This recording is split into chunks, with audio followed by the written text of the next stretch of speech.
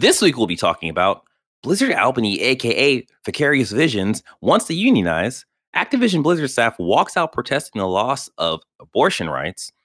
Ubisoft delays Avatar Frontiers of Pandora and Assassin's Creed games. Xbox got Discord voice chat before PlayStation. How dare they? Naughty Dog drops huge Last of Us remake details. Game reviews and impressions on Stray, Forza Horizon Hot Wheels DLC, Multiverses, and more on Season 6, Episode 28 of Press X to Start podcast.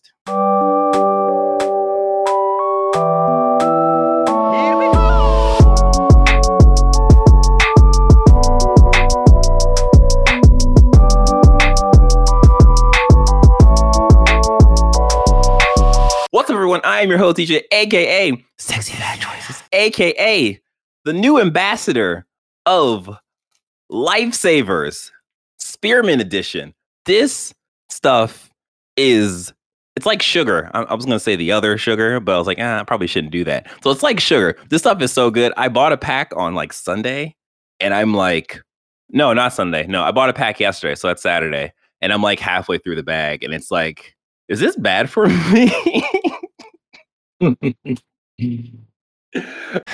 Given that you have a giraffe body, I think the normal amount of lifesavers for a normal person, it ain't the same for you. But I am Sean MF Ross. Oh. What the MF stand for? I thought you were going to drop some science on me. AKA your old jazz uncle. AKA Aunt May didn't finish praying. Check the tape. Deliver us. All right, who else is here? It's your boy, aka Jordan. It's your boy Jordan, aka JXY. It's been a minute. I'm sorry. I'm rusty, y'all, and I apologize. Hey, it's okay. It's okay. AKA the top Forza driver, I guess. I don't know. Oh, okay. I'm the You number boss. one on the leaderboards? And they call your character the boss, so AKA the boss, I guess.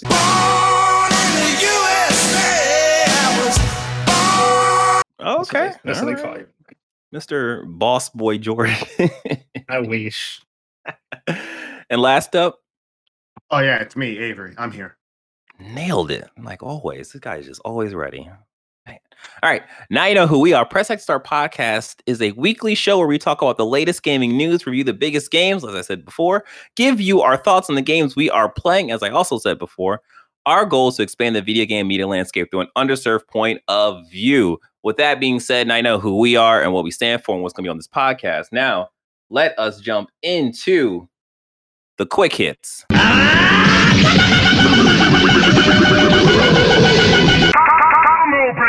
Avery, take it away.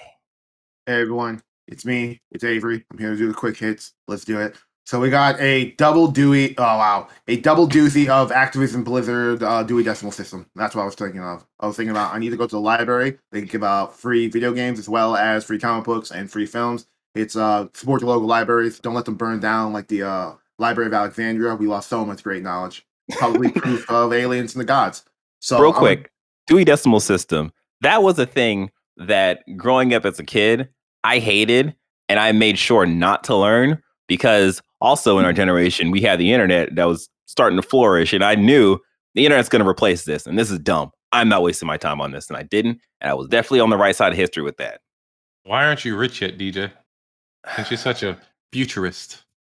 Because I spent my money on Gundam models, as you can see right there. It screwed me, Sean. It screwed me. All right. Don't Avery, vote take it DJ away. for office. Don't. Okay. So yeah, we got a double duty of Activision Blizzard news. I'm reading both from the Washington Post. One from is from Shannon Liao, and the other is from Shannon Liao. So like, shout out to Shannon Liao for being on top of all this Activision Blizzard nonsense.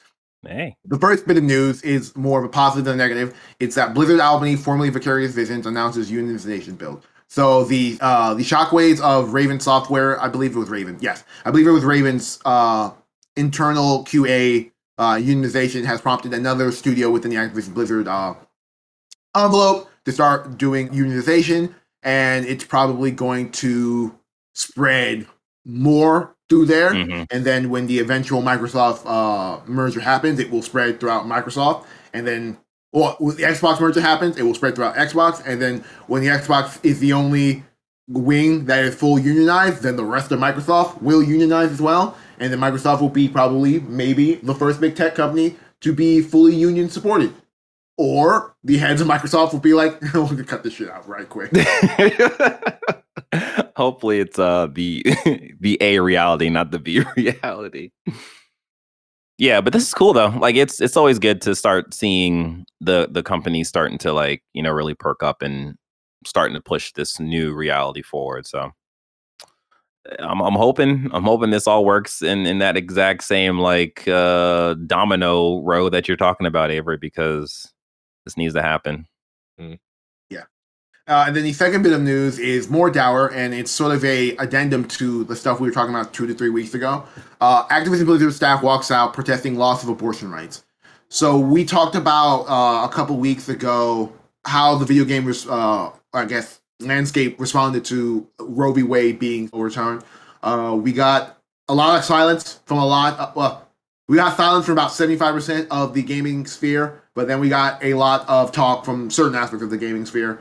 Certain people kept quiet, big people kept quiet, but that was neither here or there. From what it looks like, from reading this article, Activision Blizzard is not preparing to support its employees the same way other studios are supporting them when it comes to lots of abortion rights. And as a result, about 450 members of their staff have walked out in protest. Well, as you know, Avery, Activision Blizzard is a very small studio and they don't have money. So it's really hard for them to support all of their employees or some bullshit. Like, this is ridiculous. How will I buy my 6th yacht if I respect my employees and take care of them properly? Those are the real questions, Sean. Those are the real questions. Yeah. I don't know. This is terrible. Like, it's one of the things where I guess Activision can, backtrack and start supporting these people, right? That would be the. I mean, that's what the protest is for. The hope, right? Yeah. No, I've never watched an entertainment body in the process of a buyout act so flagrantly bad. Yeah. Well, I mean, the people aren't the upper management, I mean, if you were upper management and you were being bought out, you try to be like, I don't know, put out a united front of it was a good idea to buy us out instead of we were in turmoil, which is why we got bought out. And instead of getting our shit together, we're going to continue to act a fool, I guess, with the idea that we're not going to be in charge going forward. So why should we care? I mean, you can't control people. I wonder. Yeah. Go ahead, Jordan. No, I was just reading into the article of, what the support they were looking for. It is similar to other companies outside of the tech industry promising that those workers that live in states that are vulnerable to losing abortion protections are allowed to, commute to other states to which abortions are available. Yeah. So Activision is not supporting that, which is not good. Yeah, the bare minimum. Yeah. Mm-hmm. Part of me, and this is devil's advocate right here. So I firmly don't believe this. And if this is the case, of course, fuck Activision. But is this a thing of them being like, hey, look, there's 2 options. You can either get the abortion rights or unionization. And they're like, you pick unionization, so that's what we're going to do. But like, I mean, the other side of it, though, is can't in the unionization process, when they build all that up, can't they just put abortion rights into that?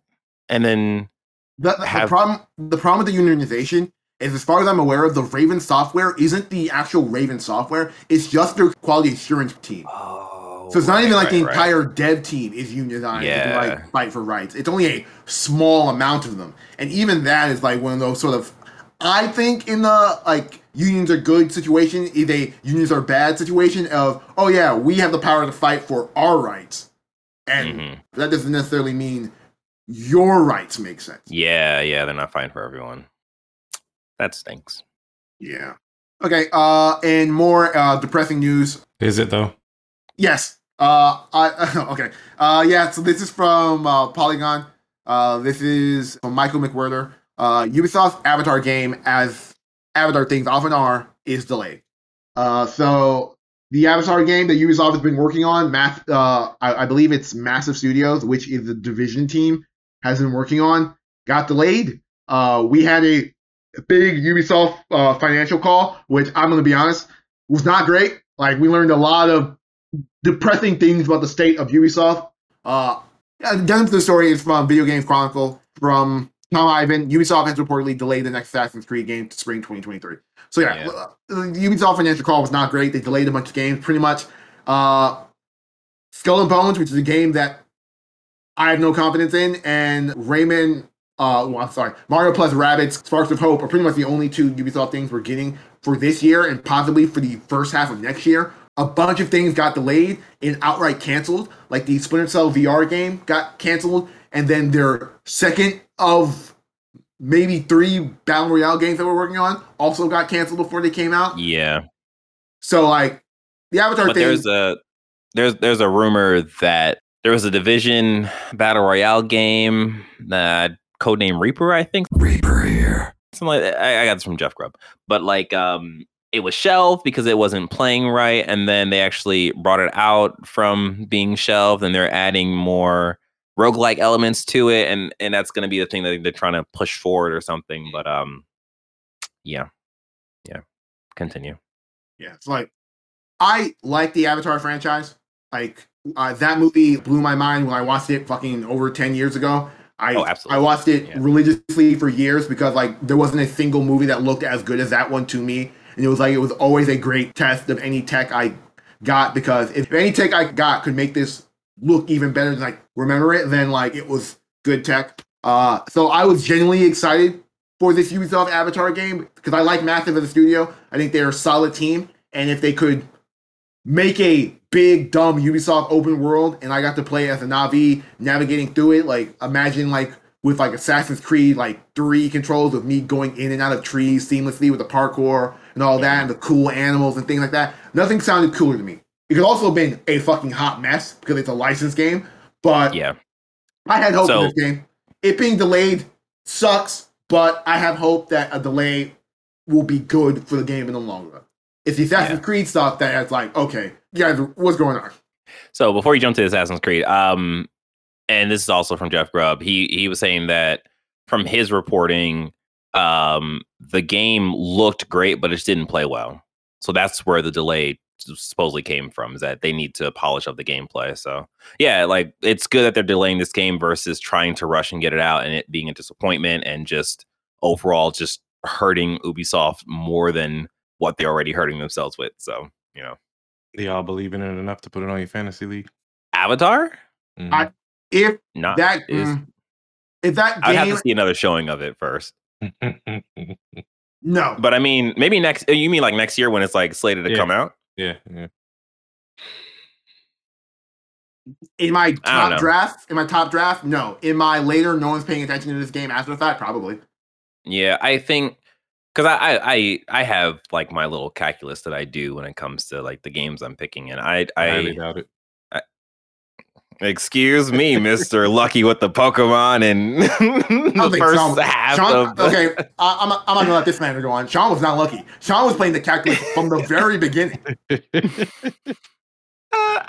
Yeah, okay. The Pokemon stuff, that's he a picked it because he'd already done the research and Pokemon games don't get below a certain score. That was his reasoning going through it. And he told us all that. Which one of us idiots on this podcast counterpicked it? Marcus. Not me. Marcus. Okay. Not me. But yeah, like I think the next showing of Avatar will be whether or not we have confidence in if it's going to be good or not. Because what they showed first, as I had showed earlier, was just a CG trailer. And of course, it's really hard to make a CG trailer look bad when you have money. Because I'm really interested to see like how this is going to look gameplay wise and like what it's actually going to be. Because, I feel like you could sort of take the Assassin's Creed model and just kind of skin it with Avatar, but you would hope that there's more to it than just that. So, we'll see. Yeah, and then other part of the Ubisoft financials was the Assassin's Creed news. Rumors had been mounting that we were getting a brand new Assassin's Creed game, more in line with the original Assassin's Creed trilogy and less than the open world Assassin's Creed trilogy. This would have focused on. I didn't play Valhalla, so I'm only taking some anecdotal information. It would have focused on one of the characters from Valhalla and would have been a Middle Eastern setting, so like really going back to the old school Assassin's Creed roots. It was going to be called Rift, I believe, and it was going to be their placeholder for Infinite, which was going to be they're still as of yet to be announced, confirmed, or realized like Assassin's Creed as a games of service platform game. Yeah. And I mean that like the way Valhalla ended did seem that they were going to go back to the the order as it was presented in Assassin's Creed 1, 2, 3 with that character. His name was Basim, I believe. But yeah. He was kind of a bad guy too. I was like, oh really? Spoilers for the original Assassin's Creed. Most of the Assassin's Order were bad guys. Mm-hmm. Soccer What do you mean bad guys? I thought he was my friend. He's like, nope. We're fighting Stab, for stab, stab, stab, stab. Oh no. This knife is meant for stabbing. I mean, in the context of the Assassin's Creed universe, the assassins are the good guys. But what I was in the context of what I was talking about is that the villain of Assassin's Creed 1 is your mentor, the leader of the Assassin's Order. Mm. Oh. Yeah. Oh. Okay. But yeah, it was not good. But yeah, this is one of those things that sucks in the context that I've been jonesing for an Assassin's Creed game in a world where like I'm not getting regular stealth-esque games. And I think I was very vocal on both the podcast and I was on it at the time and after the fact, 2 years removed of that, like when they went open world and decided to make Assassin's Creed RPGs, I lost interest completely. Like I like the focused environment, like a city exploration, pseudo stealth action games, and it being I guess poor man's Witcher just didn't interest me. And like when people complain about fluff in Ubisoft games, I look at those Assassin's Creed games because I remember playing Origins and that's a fucking desert. Like there's a lot of just running around the fucking desert, exploring this giant map, and I'm just like, this is dumb. Yeah, I actually, now that you say that, like that was when I first played Origins. That was where I jumped off. Like that's where I stopped playing. Because like I did the first like mission stuff and I was like, oh, you gotta go to this other town. And I left the town and I was like, oh, this is just sand. I'm good. I'll come back to this maybe. Yeah. And I came back to it like years after, but I got a little farther, but it was still a lot of the same like issues I had, It's one of those things where, like, when Ubisoft said they were going to start taking time off between Assassin's Creed games, I thought it was going to be like, okay, we're going to polish the things about the old school Assassin's Creed games that worked. Like, what's it called? The one that came out before it was the London one. I forgot what it's called. But that one was a good game. Syndicate was very good. Syndicate was a good game. Like, I just imagined that I would be getting more of that instead of, all right, let's just create a Far Cry map and put an Assassin's Creed character in it and then make it an RPG. Syndicate was the first Assassin's Creed game that I enjoyed, but then I went to Odyssey and Valhalla, which I also enjoyed. So, like, I can go either way in terms of what style they want to go with. I think Syndicate's biggest flaw is a flaw that all the Assassin's Creed games have had for a while now, and it was sort of indicated in back those Ubisoft emails, in that, like, that game is not designed to have two protagonists. It was going to have one, probably was going to have the sister, and then at some point they said, no, we have to have the male, and then they compromised and just put two of them in there. So there's one game in there about you being a gang leader, and there's a 0.25% of a game in there of you being a female assassin. Both those stories don't really match up. That's enough of my fucking ennui about the Assassin's Creed franchise. All right. Yeah, okay, so we're going to have a sort of double hitter of Microsoft news. So our first is from Kotaku. This is from Luke Plunkett. Minecraft bans NFTs and blockchain, which do not align with games' values. So essentially, Minecraft company, which is Mojang, have essentially said, hey, if you're trying to use Minecraft as your Web 3.0 fucking platform, that's not happening, which is really cool. The funniest part about this is that one of the companies who was trying to do so is, I think, in the process of suing Mojang and saying, you can't tell us what to do with your platform that you own. How dare you regulate your own game? Yeah, this is ridiculous. Like, I just literally typed in Minecraft NFTs and I got this like video of this company that is working in Minecraft doing NFTs, and I watched about 30 seconds of this and I was like, this is ridiculous. So good on Microsoft, good on Mojang, and yeah, just get this blockchain stuff out of games. This does align with a story that happened last fall where Phil Spencer was questioned on NFTs and its feasibility in the video game space. And it wasn't a full out no, but he said he was skeptical at this moment regarding how it could be integrated and still retain the gameplay that they wish to achieve with their product. So never say never, but like I said, when you think about it, Minecraft is that platform where this type of activity would thrive in. That and Fortnite. So it's like, once again, never say never, but I'm glad that the right people are in charge to say, fuck this, no. Yeah. Everyone should have access to it. Yeah. I mean, it's one of those things where the difference between loot boxes and NFTs is that the money goes into the consumer hands with NFTs, and there is... it's more like a pyramid scheme. Yeah, well, yeah. But like the cash hit is more prevalent in microtransactions, and all that cash goes into the company's hands. Yeah. So it's like easier to understand for the higher ups. Yeah. So it's like, why would we support NFTs when you have a possibility of making money on this? Like, we spent all this money building this game. Like, what? You're telling me you're making money off of my garage, you son of a bitch. Right? Get out of my lawn. Out of here. What's next, Avery? Okay, so another double hit of Microsoft news. This is from Paul Tassi. Shout out to him from Forbes. This is a man who literally has nothing better to do with his life than play Destiny, watch Netflix, and talk about live service games. Paul Tassi, I am on your Facebook laughing at every Destiny post you make. That is me. I'm the one. Yeah. Okay. This is the title. Somehow Xbox is getting Discord voice chat before PlayStation starting soon.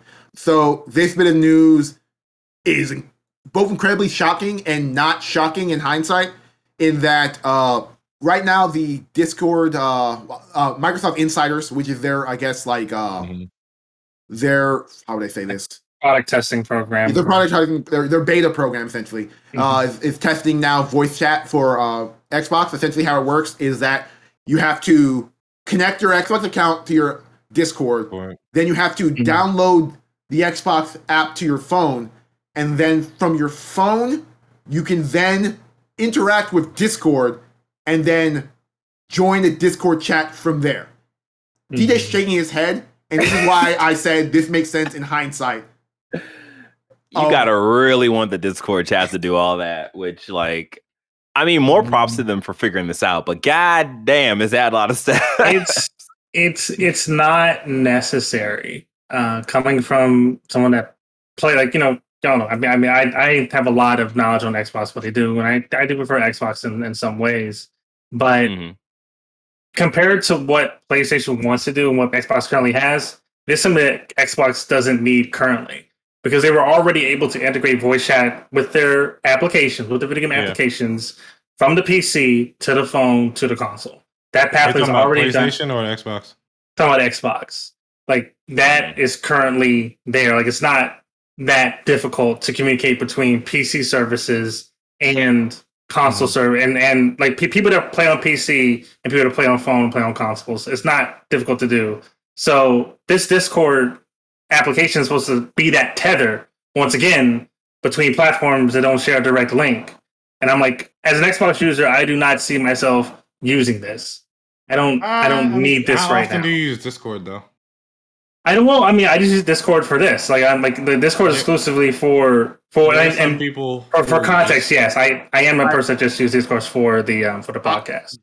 Yeah, I'm like, if I was playing on Xbox, I would be using this feature, but because I genuinely think, like, the way my entire setup is set up, I'm at my computer at all times. I'm also at my game console at all times. So it's actually much easier for me to use Discord as a voice messaging service than it is to actually end up using a party chat through a game, in which I will get game audio and then I have to play with settings to get game audio and comm audio separate. Like, the shit I had to go through to get Apex Legends to not fucking ruin my eardrums with people screaming at me and hear the game, which audio is not great, is like It's neither here or there. So like, this is functionality I want. What I say it makes sense in hindsight is that why the headline is read like that and everyone reacted so weird to this is that Discord, Microsoft was courting Discord for a while. Yeah.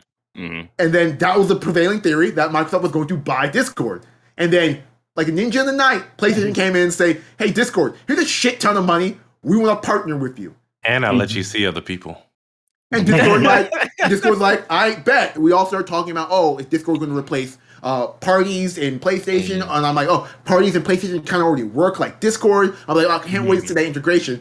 And so what I'm extrapolating for this, and neither party has really talked about this, is that I'm pretty sure this was a Microsoft initiative. This was, oh, our initial Discord plans didn't work. All right, here's a team in my Xbox. Work on integrating Discord into our ecosystem. We can't actually get the app in our ecosystem, so let's do some third-party workarounds to get this rolling right away because it really fits our ethos of game anywhere and things like that. But you could already hook some things into Discord with your Xbox ecosystem anyway, couldn't you, before PlayStation? Like, yes. But, like, in the context of what we want, would there to be a Discord app in the Xbox UI, I think the PlayStation deal has made that difficult for them. And as a result, they just went a third-party outside route of we're gonna build integration into our app through the Discord tools. So at least I'm assuming, and I could easily be wrong, and we could easily get the same broke-ass third-party kind of open up your PlayStation app, like we're like 2020 Nintendo. Well, here's voice chat. Pull up the app. This is so fucking dumb. But yeah, where I think the idea is that there is going to be a inbuilt PlayStation Discord app.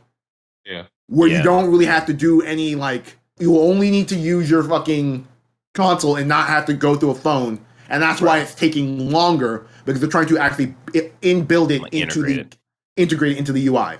Yeah. And I think the other side to the whole Discord thing is that if you are like this really benefits people who are doing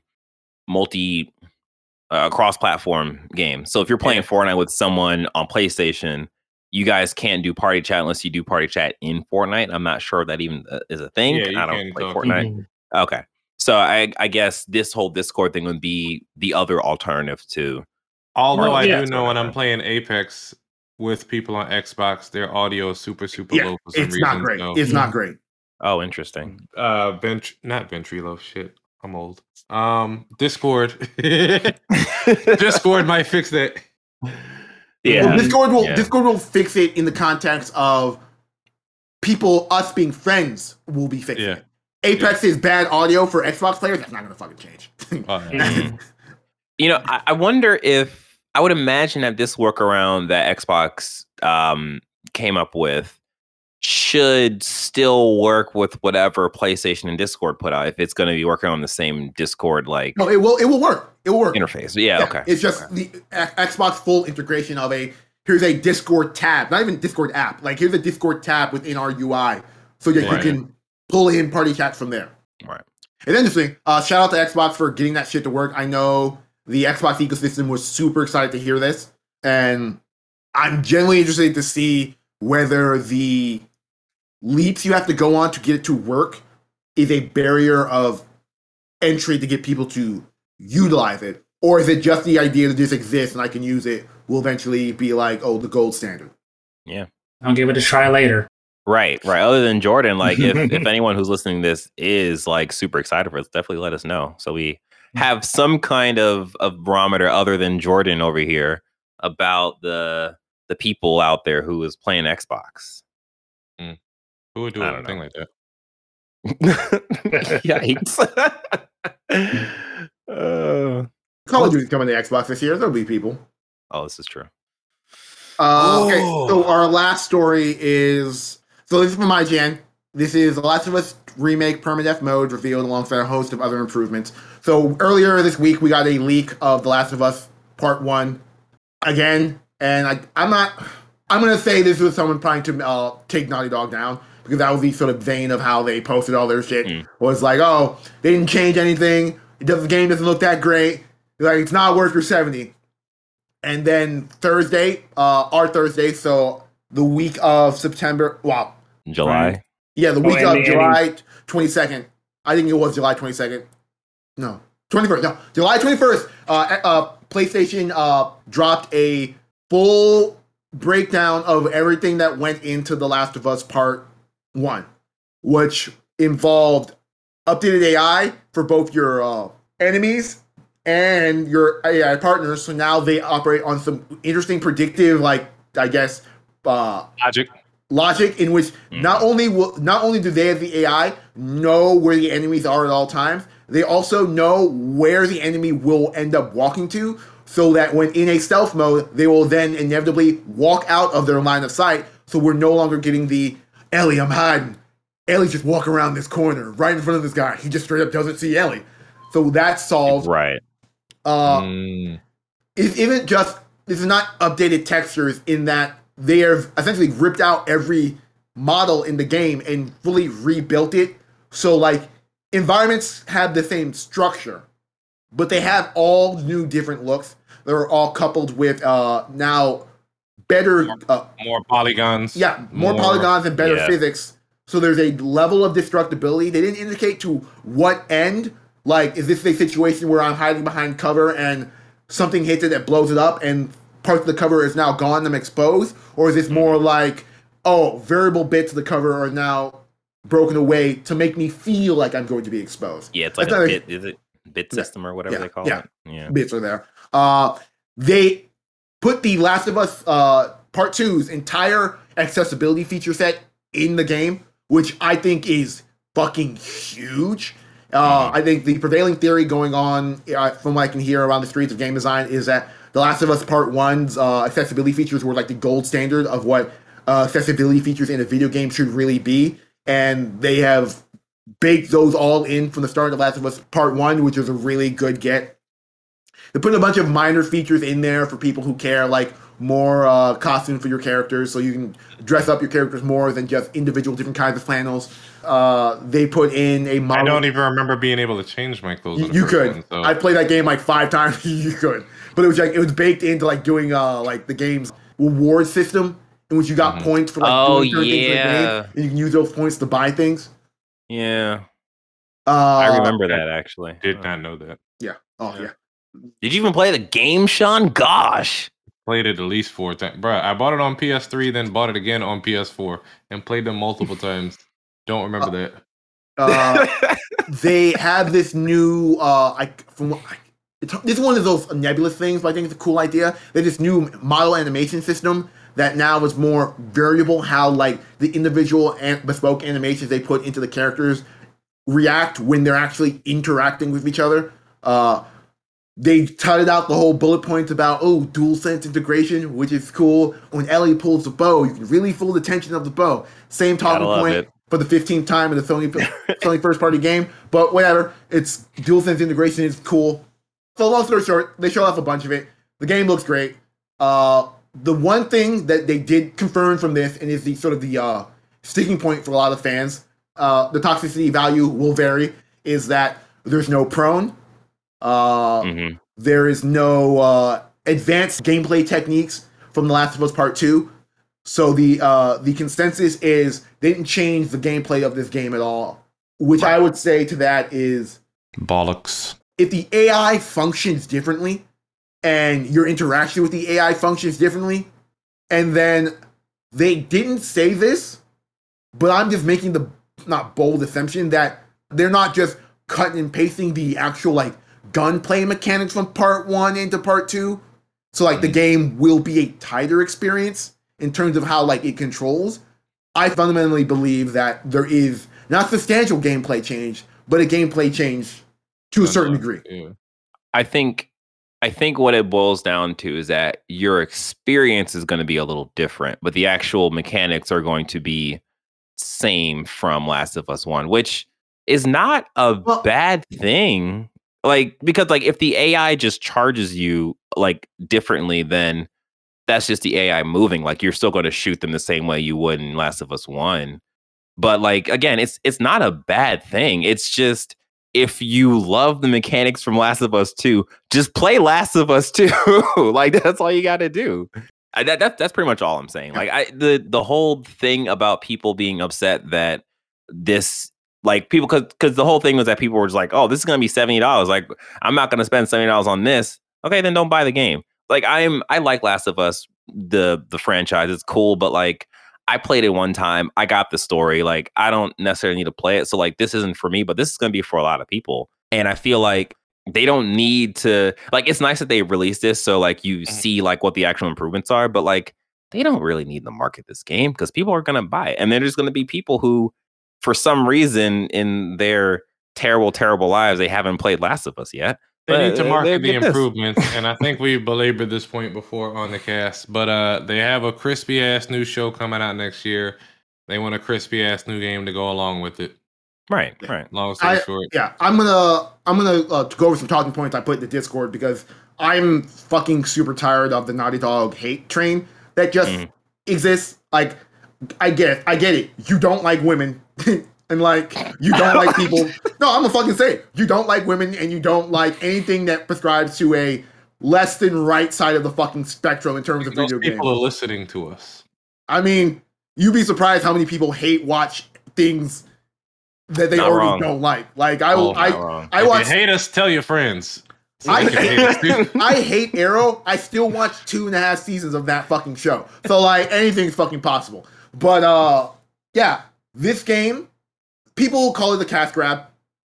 Newsflash, all video games are a cash grab. Everyone's trying to sell you fucking something. This is not an altruistic business.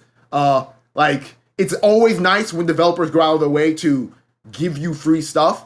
But at the end of the day, they're giving you free stuff with the idea that they're going to be making money off of that building free goodwill. Stuff. Yes. Right. And we saw how that ended with the Witcher 3 to Cyberpunk, in which everyone talked about how great that studio was and all the cool stuff they did, and all that goodwill got people to buy Cyberpunk in droves. And then all those people immediately complained about Cyberpunk. So how is Sean Murray gonna fuck us next? Yeah. So like, yeah. This like, so to get to my other point is that if they removed access to the original Last of Us on stores and the Last of Us remastered from stores, I would be like, yeah, this is fucked up that you're charging $70 for me to buy and play this game. But they're not. In fact, if I'm not wrong, The Last of Us Remastered is on the PlayStation Plus.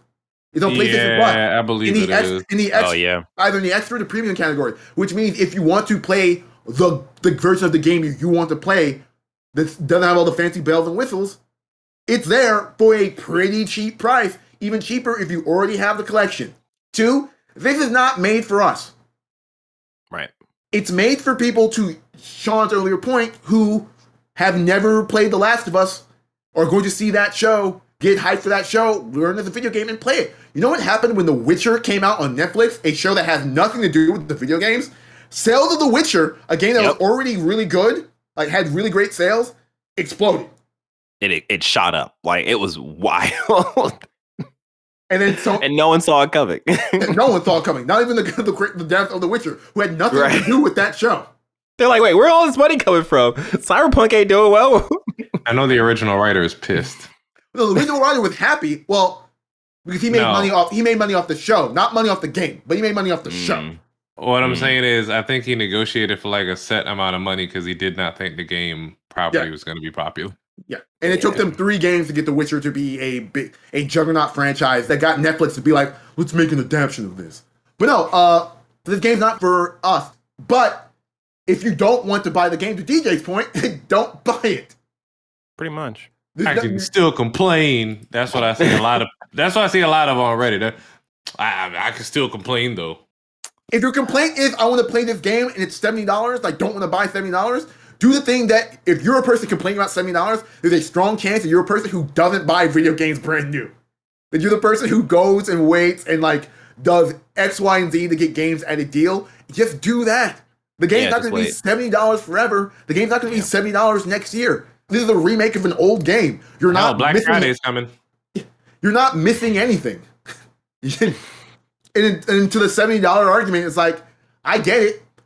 Sony wants to market themselves as a premium video game developer. They don't want people to see this game, this remake they put a lot of time and effort into it, as anything less than a premium product. Because the minute you sell a game at a lesser amount, the expectations of that game change dramatically.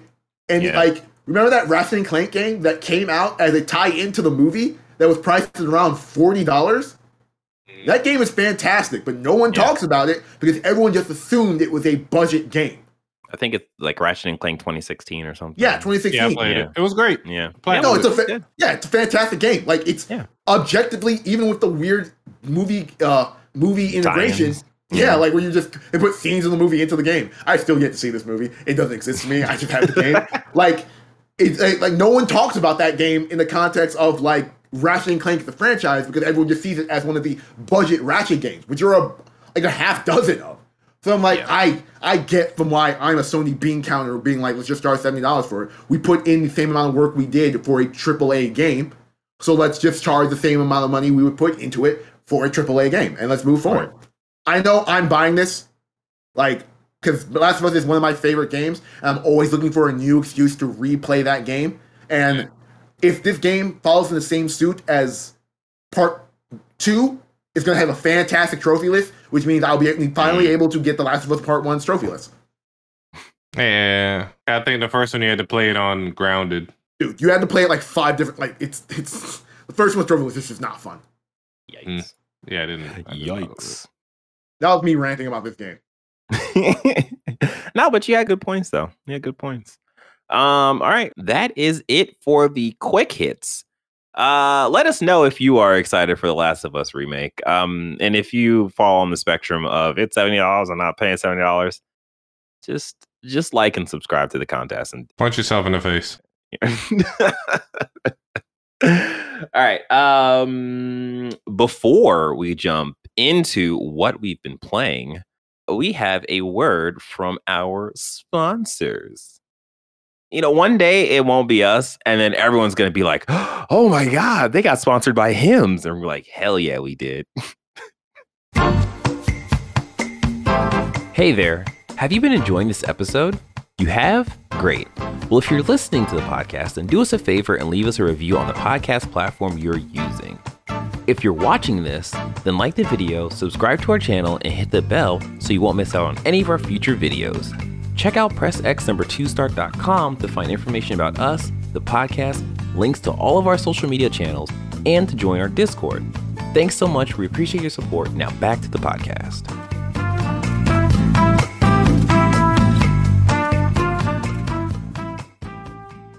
And we are back. Now it is time for us to jump into what we have been playing.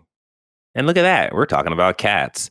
All right. So Avery, Sean, and myself have all played the game called Stray. Jordan, he's a dog person, so he said, fuck that cat. Phrasing. And he didn't. I mean, that's what you're supposed to do. But go ahead. Whoa, wait. Oh, wait a minute. This took a turn. All right. So we all played and beat Stray. So what we're gonna do is just give our quick feelings on it, and then we can do like just a little bit of a spoiler thing. We're gonna make it quick because we're doing this in the cast. All right. Because I've been talking. Sean, you go first. What's your feelings on Stray? Spoiler free. It was an enjoyable romp. I am trying to work my way to the platinum, but there's this one section at the very beginning where you're not supposed to get touched by the enemy at all, and it's proving a little bit hard. Okay. But I went through it pleasantly surprised because when it was first announced, I was like, I'm not buying that shit. But thankfully they included it on PlayStation Plus. Yeah. I'll try extra free, and I did enjoy the story that they were trying to tell, or at least the cautionary tale that they were trying to tell. Yeah. Yeah. Okay. And then out of 10, what would you give it? I give it about maybe an 8 or 9 for what it was trying to do. I mean, this was the studio's first game, so yeah, they set a narrow focus, and they stuck their landing. Right. Yeah. Okay. I am somewhere in the middle. I'm split in the middle with this one. I thought the game itself was fine. I will say, like, my caveat is when I think of video games, this isn't necessarily the kind of games that I enjoy, where it is more storytelling, it is more experiential, and it's less like gameplay and gameplay mechanics. Like, I was hoping that there'd be more to do as the cat in the game than they provided me. So overall, did you like, want to shoot guns? not shoot guns. I mean, let me shoot my poop out and hit people or something. I mean, that's the monkey game, DJ. Right? Oh, you're right. King Kong. Anyways, I enjoyed the story. I think it was cute. I do have some kind of like, I wish the ending could be better, but we can talk about that shortly. Overall, I enjoyed the time. I just wasn't super enthused as like everyone else was in terms of, oh, it's a cat game, and it's like, yeah, it's a cat game. Talk to everybody, DJ. I did. I really did. Gather all the memories. I didn't gather all the memories. I you know what? I was trying, and then I was just like, I'm not in it for this. Like, yeah. If I were to give this game out of 10, I'd probably be around the like 7.5, 7.5. I think that's where I'm at with this. Respectable. Yeah. Avery, what's your thoughts on this game? So I haven't finished the game, so that's first and foremost. I haven't finished it. That's why I wanted you to go before me, because I hadn't finished it. And I am, I guess, in between you and Sean in terms of how I feel about this game. In that, I think this is one of the most interestingly designed games I've ever seen, especially in terms of a small studio, in terms of like the exploration, mechanics, how they choose the puzzle solving, all of that. It's like they spend a lot of time in granularizing it to like, okay, I am a cat. How would a cat interact with this? And my big failing with the game is I just don't give a shit about cats. Like, I'm not a cat person. If I was any animal person, I am a dog person. And like, I find the cat's lack of emotions. Like, when the cat is doing cat things, like when he first puts on the backpack and he's just like refusing to get this backpack like on his back, he's just crawling on the ground. I'm like, that is fucking hilarious. Like when they do when they do all that shit, I'm like, when they do all the cat stuff, I'm like, really cool. But when I swivel my camera and just look at my cat's face and hit the meow button, and I'm just getting this, and I'm like, I'm just like, I think the story is actually really interesting. Mm-hmm. And like, as someone who's only halfway through the game, I'm like fascinated where this is all going. But like, if it wasn't for B12, where are you? Where are you in the game? I just climbed the anti-village. Okay. Yeah, like I have like from what I can tell, I have like based on the memories, I have like one more section of the game left to do. Oh, you have like maybe 2. An hour left. Yeah, not even 2. It depends. It depends on how much you like kind of dilly dally in that last bit. But like you're pretty much almost done. Yeah, so like I have a hard time grasping getting into the game story because I just don't care about the cat. I don't find the cat a good like actor to convey this story character. Isn't about the cat. It gets it. Well, it is. It isn't. If it wasn't for B12, I would be completely bored by this game's narrative because like it's nearly bordering on silent protagonist level in terms of like things. I'm like, So like I like the game. I like playing it. I'm really enjoying it. I no longer have PlayStation Plus Extra. Okay. So I bought this game, and I'm going to talk about my long journey of me trying to buy this game and like not being able to for some godforsaken reason. Like I've never gone to the PlayStation Store and just not been able to buy a game there. You had to go to the overflow menu, didn't you? The 3 dots. No, Sean, it wasn't even there. When you went to that, it just said follow wish list. Yeah. There was no buy. There was no pre-order button. There was nothing. You can't buy Stray at all. Was there an overflow menu, the hamburger menu, the 3 dots? Yeah, Sean, that's what I'm telling you. That was what was there. I know. They need to clarify that because I had to help one of our listeners figure out how to buy a game as well. Oh, look at him helping out people. Oh, yeah. You know. But you can't buy Stray other than getting a subscription. So like the day it came out, I was fucking on my phone looking up how do I buy Stray? And I'm like, I still can't fucking buy this game. Why can't I buy this game? Turns out I had to go to the PlayStation Store website, and there it said this game is not releasing for the next 2 hours on the day of its release. So I don't know what the fuck is going on there. Also, why couldn't I pre-order this game? Yeah. I get the idea that it's in the PlayStation Extra category, so they're trying to be a good shop and not allow you to buy the game when you could get it for a cheaper price after the fact, whatever bullshit. Fuck that. Give me the option to buy the game. I just want to. When I get rid of my PlayStation Extra, I want to be able to own the game. Why would you want to do that? I'm not going to get into the fucking semantics of why I buy video games here. That's another fucking hour of me complaining about consumerism and subscription services. But that's neither here or there. Yeah. It took me ages to fucking buy this game, and that's one of the reasons why it took me so long to fucking play this game. Yeah, no, I get you. Because my game plan was the day it came out to play it, couldn't do that, and so I just did other things. One thing I will say about this game in my final thought, because I ultimately really love this game, I just don't like the cat, but I love this game, is that this is one of the 2 games where I opened up the PlayStation cards and found it the most helpful thing in the fucking world. Mm-hmm. When I tell you that they have a detailed, annotated, explanation for every question you have, including the trophies, it is the most helpful thing I've ever seen. Yeah. There's a detailed... Like when you start up the game, it says hey, game help is enabled for this. I'm like, oh, I forgot that was a feature. Did y'all turn on the press X to jump prompts? Because that helps, apparently. No, I turned on the press X to start prompt. Oh, brother, this guy stinks! Yeah. People have complained about the locomotion in this game and it not being a true platformer, but just the way these environments are designed, if this was a game where I could fall off ledges, I would fucking throw I'd be pissed. The magnetized jump, I have no problem with in this game. Absolutely no problem. Well, I don't mean that, Avery. I more so mean if you have it enabled, it will let you realize that, oh, you can jump up here versus it automatically taking you down, depending on. Yeah, you know what I mean? Yeah, I haven't messed with game settings at all.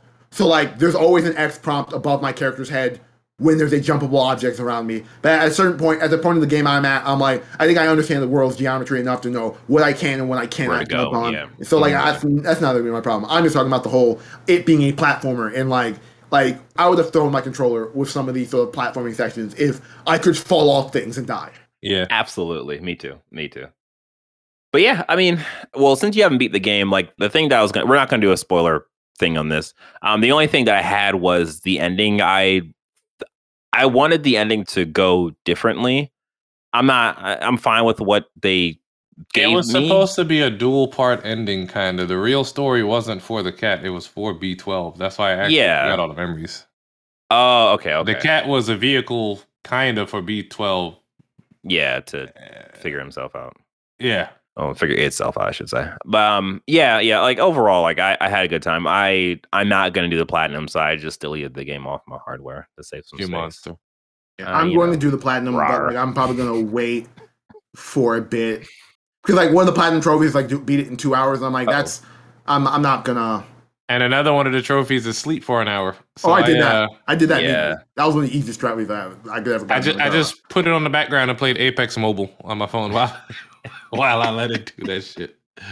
If you had an Xbox, you could do game resume, right, Jordan? I don't think that works. The game I don't think it would have worked. Be running. Yeah, I think the game would have. No, it would have worked.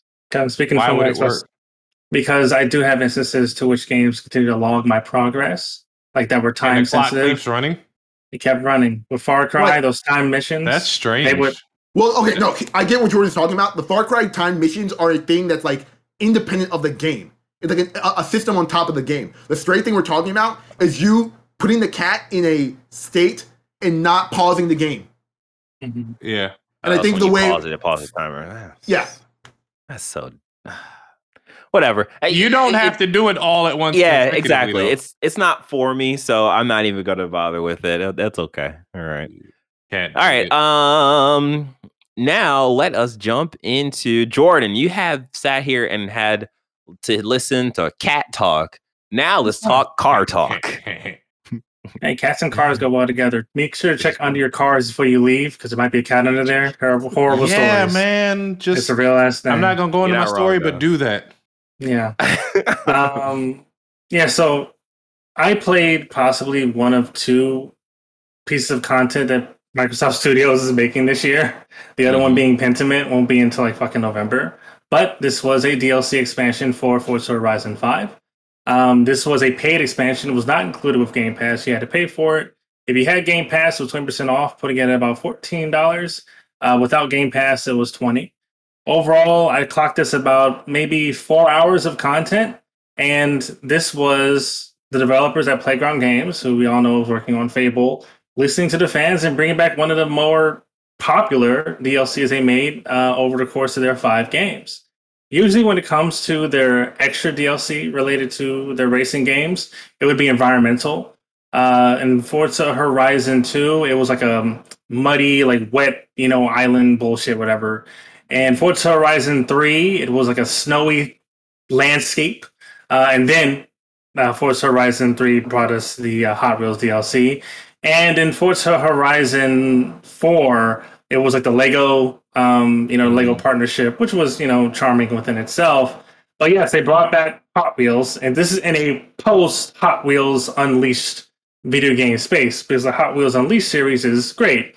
But one thing I did say, and one thing I did disclose in the chat, was what they are doing at Playground Games is different because they're actually applying the physics associated with these racing games to a Hot Wheels track.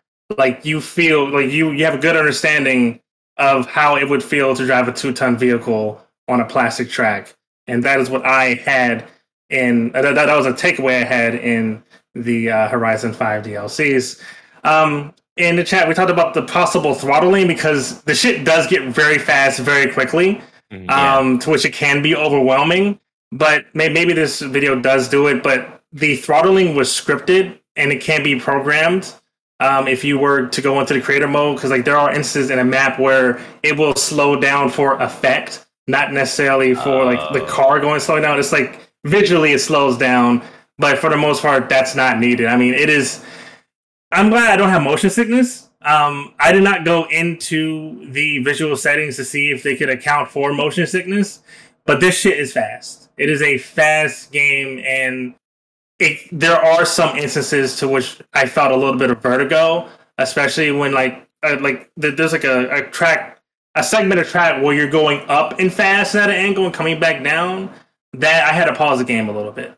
Really? How awesome would that be with VR? I'd die. I can get pretty bad motion sickness. But Jordan's supposed to be on this cast, but again, he's out gallivanting. Oh no, he's dead. Oh no. Insert Apex clip of Avery saying, "I die here." That's exactly what have happened. Oh, Sean, why are you coming for me? I'm playing Gibraltar. If I'm in the open with no dome, I die here. Oh, good. But that's hilarious. So they did add segments of the track that allow for more unique experiences outside of the boost pads that are in Hot Wheels. There are magnet tracks to which no matter how fast you go, you're able to have a consistent racing line. You have to worry about turning or anything like that. Mm-hmm. Some segments of the track use this centrifugal force to which you will go down way faster and exceed, speeds that your car usually would not be possible of. And there's also segments where it has like these giant fans that allow for any type of air resistance to be null and void, to which you also go incredibly fast. So yeah, I mean, it was you start off as a B class, and you do like challenges. You work your way up to A class, S class, S2 class, and then the AAA class or whatever to your faster cars. But it was about 4 hours of I think it was smaller than Forza Horizon 3's Hot Wheels DLC, but it was more deliberate in terms of its design, which allowed for a more engaging experience. Like it was hard putting it down, but at the end of it, I was like, I'll do like the extra challenges later. Overall, I had a pretty good amount of fun with it. That's what's up. Yeah, like I just watching that gameplay, it looked a lot of fun and like very fast and like frenetic, and I think that is always something that I can appreciate when it comes to racing games, because the last racing game that I played that really gave that sense of speed and I'm dating myself, was like Wipeout. And like that was like, oh my God, I'm going really, really fast. It's crazy. Mm-hmm. And then before that was you even Sean didn't know? I'm about to say, what the hell is Wipeout? But I have to go back to my Game X. But now the question is, how soon will there be another DLC for Forza Horizon 5? Are they going to totally commit? Like, this was a big DLC because it had all three like environmental biomes in it, so they were able to cover their bases in terms of new experiences. But I wonder when the next time we see a Forza Horizon 5 DLC, or is it Playground Games just going to commit all their resources to Fable? Which I think it's going to be the latter. Yeah, that's a good point. And what else did you play? Just quickly, Chorus. Chorus came out last fall. If you like your Ace Combat, you like your starfighting games or jet fighter, flight simulator games. This is a pretty arcadey starfighter shooter game.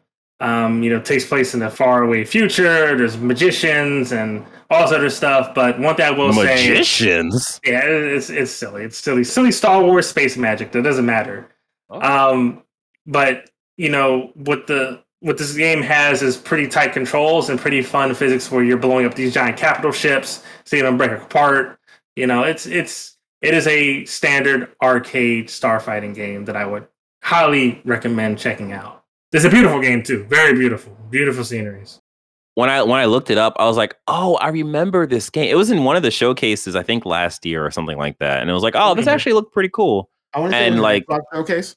What was it, Xbox? Okay, yeah, you're probably right. Yeah, yeah, and it's like a star fighting kind of or spaceship fighting kind of thing. Isn't it Chorus spelled with a V? V. Yeah, that's the game you're talking about. Yeah. Yep. Yeah, it's made by Deep Silver, who did Maneater, and they're also working on the Saints Row coming out in a few weeks. And they're a solid developer. It's a fun game. It's a gamey ass game, but it's also a permadeath mode too, which you may die a couple times if you're not paying attention. It gets pretty frantic. Oh, interesting. Okay, that's what's up. All right,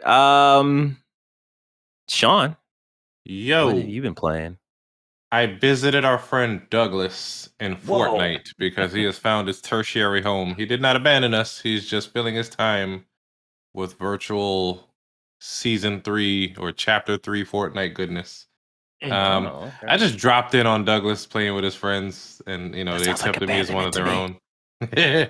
But we won a game. They were playing the no build mode, and he pretty much has a good grasp on there. He's just aggressive in Fortnite as he is in Overwatch. Oh, really? Yes, but I mean, it's Overwatch, Fortnite. I mean, what do you right? Okay. In addition, I also played Slay the Spire. Still, I finally So this is a roguelike game. You're supposed to play it more than once or whatever. Mm-hmm. But they have like 3 main characters, then you unlock a 4th. But once you quote unquote beat the game, because there's like 3 acts. Once you beat the game with each character, it unlocks a 4th act, which I'm trying to work my way through right now. It's just hella hard. Okay. I'm playing around with that.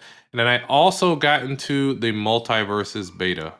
Open beta, closed beta, whatever. I don't know.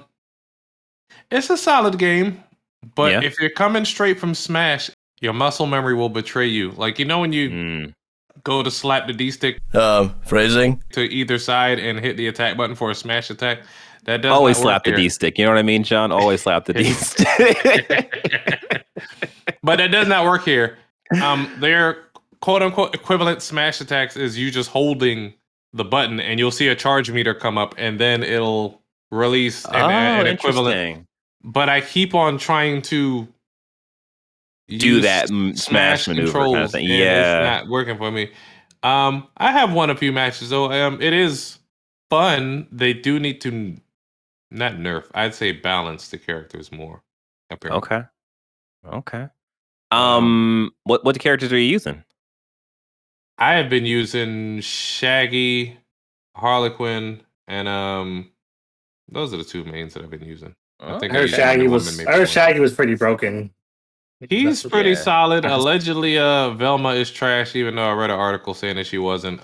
Tasmanian Devil's spin attack is overpowered, apparently, because it can fling you out of the ring. So they copied 90% of Smash, I want to say, with the exception of those controls. There is no like Smash ball that comes in and you can do a crazy ass attack. I do like the tethering system where you can kind of, I don't know if every character can do this, but some characters, like in the 2v2 mode, your partner can jump off the edge to go kind of, for lack of a better word, extreme edge guard. Mm-hmm. So the opponent can't get back up. But you can only do it but so far. But there's some like invisible tether link thing that you can do. Did you get to play as LeBron James, who is coming in the multiverse? I don't know if he's in there yet or if that's upcoming. Yeah, I think it's upcoming. But It'll be interesting to see who they add in this game. It is monetized to hell. Yeah. Granted, you don't have to buy anything. You can play the game and unlock. You can just play the game. This is just to speed up your progress. They do have a battle pass system. I'm not sure if I like the power up system that you can. You have like slots that you can put on your character. There's like one big slot and then 3 secondary slots, and it's like you'll do 5 more damage when doing side aerial attacks, or stuff like that. It's not a lot like the spirits from Subspace Emissary, but into multiplayer. Oh yeah. Oh, that's not good. Yeah. Yes, I don't know. That's not good. Yeah, you have to be a lot of balancing for that because it's impossible. It's impossible to balance. To make those things fun, you have to make them actually have like legitimate effect. Oh, true. Yeah. Well, like I said, it said it does 5% more damage. So I don't know how broken that is per se, because maybe Avery or DJ, I don't know if you're interested in Jordan, but maybe y'all will have to play it more to understand what I mean. It doesn't feel. The characters themselves feels broken. I'm not sure if those little slotted attachments to the characters make a difference. The open beta comes out July 26th, and I'll say that like that 5% thing, in a roundabout way, it affects you and your teammate. Okay, yeah, in a roundabout way, there's a similar like kind of like modification system in Gundam, and like sometimes it actually does make a difference, but like. It'll be interesting to see how that works in this kind of scenario. With context, the only way those systems work in like a competitive game is if it's a system that everyone has access to. You have to level up your character. But if it's a system that like inquires like if I can financially put money into to get a leg up, then it's fucking broken. I have earned it because you earn it as you level up your character, and I'm thinking. Maybe this is almost like, let's say, Call of Duty or Apex, where you have like different attachments to your gun and different perks. So I'm not sure how broken it would be, because I mean they have stuff like this kind of in competitive modes. Yeah, if it's what I think it is, I think you can only get that through leveling up your character, and you can't pay to level up your character. I think the paying goes to other stuff. I mean, if you can pay for experience, then you can pay to level up your character. So I don't think you can pay for experience, is what I'm saying. Yeah. I don't think you can. I think it's a lot of cosmetic stuff and unlocking characters that you pay for. I don't think you can pay for these little power-up chips. But we'll see. You got to try it out. You got to try it out. I'm not trying it out. But I like his thing. None of these Smash Brothers clones have interested me at all. This is the closest thing, having played PlayStation All-Stars and Nickelodeon, whatever the shit that was. I will say this comes the closest. Yeah, I would say that this is a game that I didn't expect to be so enthused about, because I was like, oh yeah, I'm a Nickelodeon kid. That definitely appeals to me, all those characters. And when I saw the characters, like, I actually don't care about this. But then like seeing these like this line, I'm just like, oh my god, Finn and Jake, like fucking Garnet. Like I love these characters. Like this is a game that I wanted. I just didn't realize that I would want. Like fucking Shaggy, let's go. Like if they hadn't made Space Jam, I think I would have been more interested in this game. Because they made that Space Jam movie, and I was just like, wow, okay. They already made one. It's on Sega Genesis. Yeah. Then I'm like, okay. Yeah. Ignoring the point that I'm never going to play this game, because I don't have an interest in like playing this type of game. Like I play Smash Bros. Because I love playing it with my friends. This doesn't even seem like a game that I'm going to get any enjoyment out of. Playing with a group of people, because why would we play this when we could just play Smash Brothers? If that makes sense. You're right. And so, like in my head, like looking at the monetization of games like this, I don't see a world where there's not experience boosts and like they don't do that into the game. Because you get to a certain point where if someone's just starting out into this game, they're not going to have all those leveled up characters with all these type of things. So there's at some point going to be down the line. Here's the ability to buy experience to instant level characters, so you have the. It's one of those. I think. Wait. Before you continue, because I get what you're saying, but I think that the modifications to the character isn't a exponential thing. I think it's a switching kind of thing. So like you might do, huh? It's super incremental. It's literally 5% to like left side attacks while in the air. What I've seen, or Yeah, so I think it's a thing of you can essentially tweak the character to your play style, not necessarily you are leveling your character up to like a Super Saiyan level version of Jake. It's not 5% damage down, 5%, 10%, damage up to your attacks, all your attacks. It's super specific attacks. Yeah.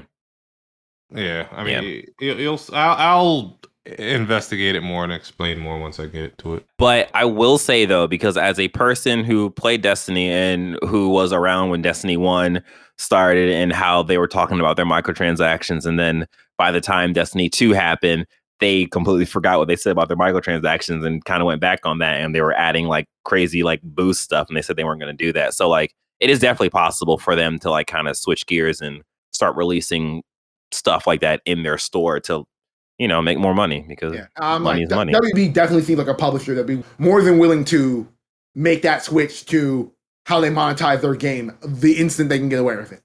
Yeah. Yeah. But we'll see though. We'll see.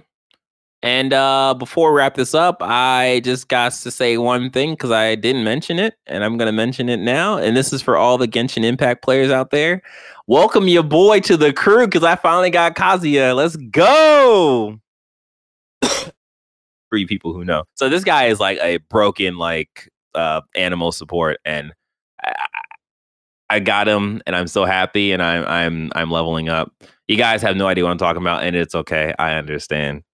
You guys need to just take some. I play enough gacha games to understand what you're talking about. Like, here's the thing: you talking about Genshin is exponentially a more interesting subject than you talking about the Gundam game that you played. Talking about Gundam, thanks for We're gonna wrap the podcast up, everyone. It's a pleasure to be here this week. Here's the thing, though. I knew everyone was gonna say it, and I was waiting. I was like, yes, do it. Fall into my trap. But yeah, I'll be talking more about Genshin once they drop their 3.0 update, which is supposed to be huge, and they're really putting their money towards it, so it's gonna be good. With that being said, and that being the future thing, this has been another episode of Press X Star Podcast. We hope you enjoyed this episode as much as we enjoyed making it. Don't forget to rate and reviews on your favorite podcasting app. Don't forget to comment. Let us know your feelings, your thoughts, your what you're gonna do for the day. Just let us know. You could send that to us on your podcast app. I mean, you can do that when you write a review, because you definitely want to write a review. You can also leave a comment on the YouTube video, because you're watching this, because you have to watch us. It's important. Once you do all that, we appreciate it. Make sure you subscribe. Make sure you do all that good stuff. Keep playing more games. Keep being in there. Keep hanging in there. We're gonna get through this. As long as you keep watching our content, we'll get through this. And see what I did there? I made them watch the content, guys. It's very important. I wonder if Marcus has a problem with me whispering. We'll see. With that being said, you take care. You have a good time, and you play some games.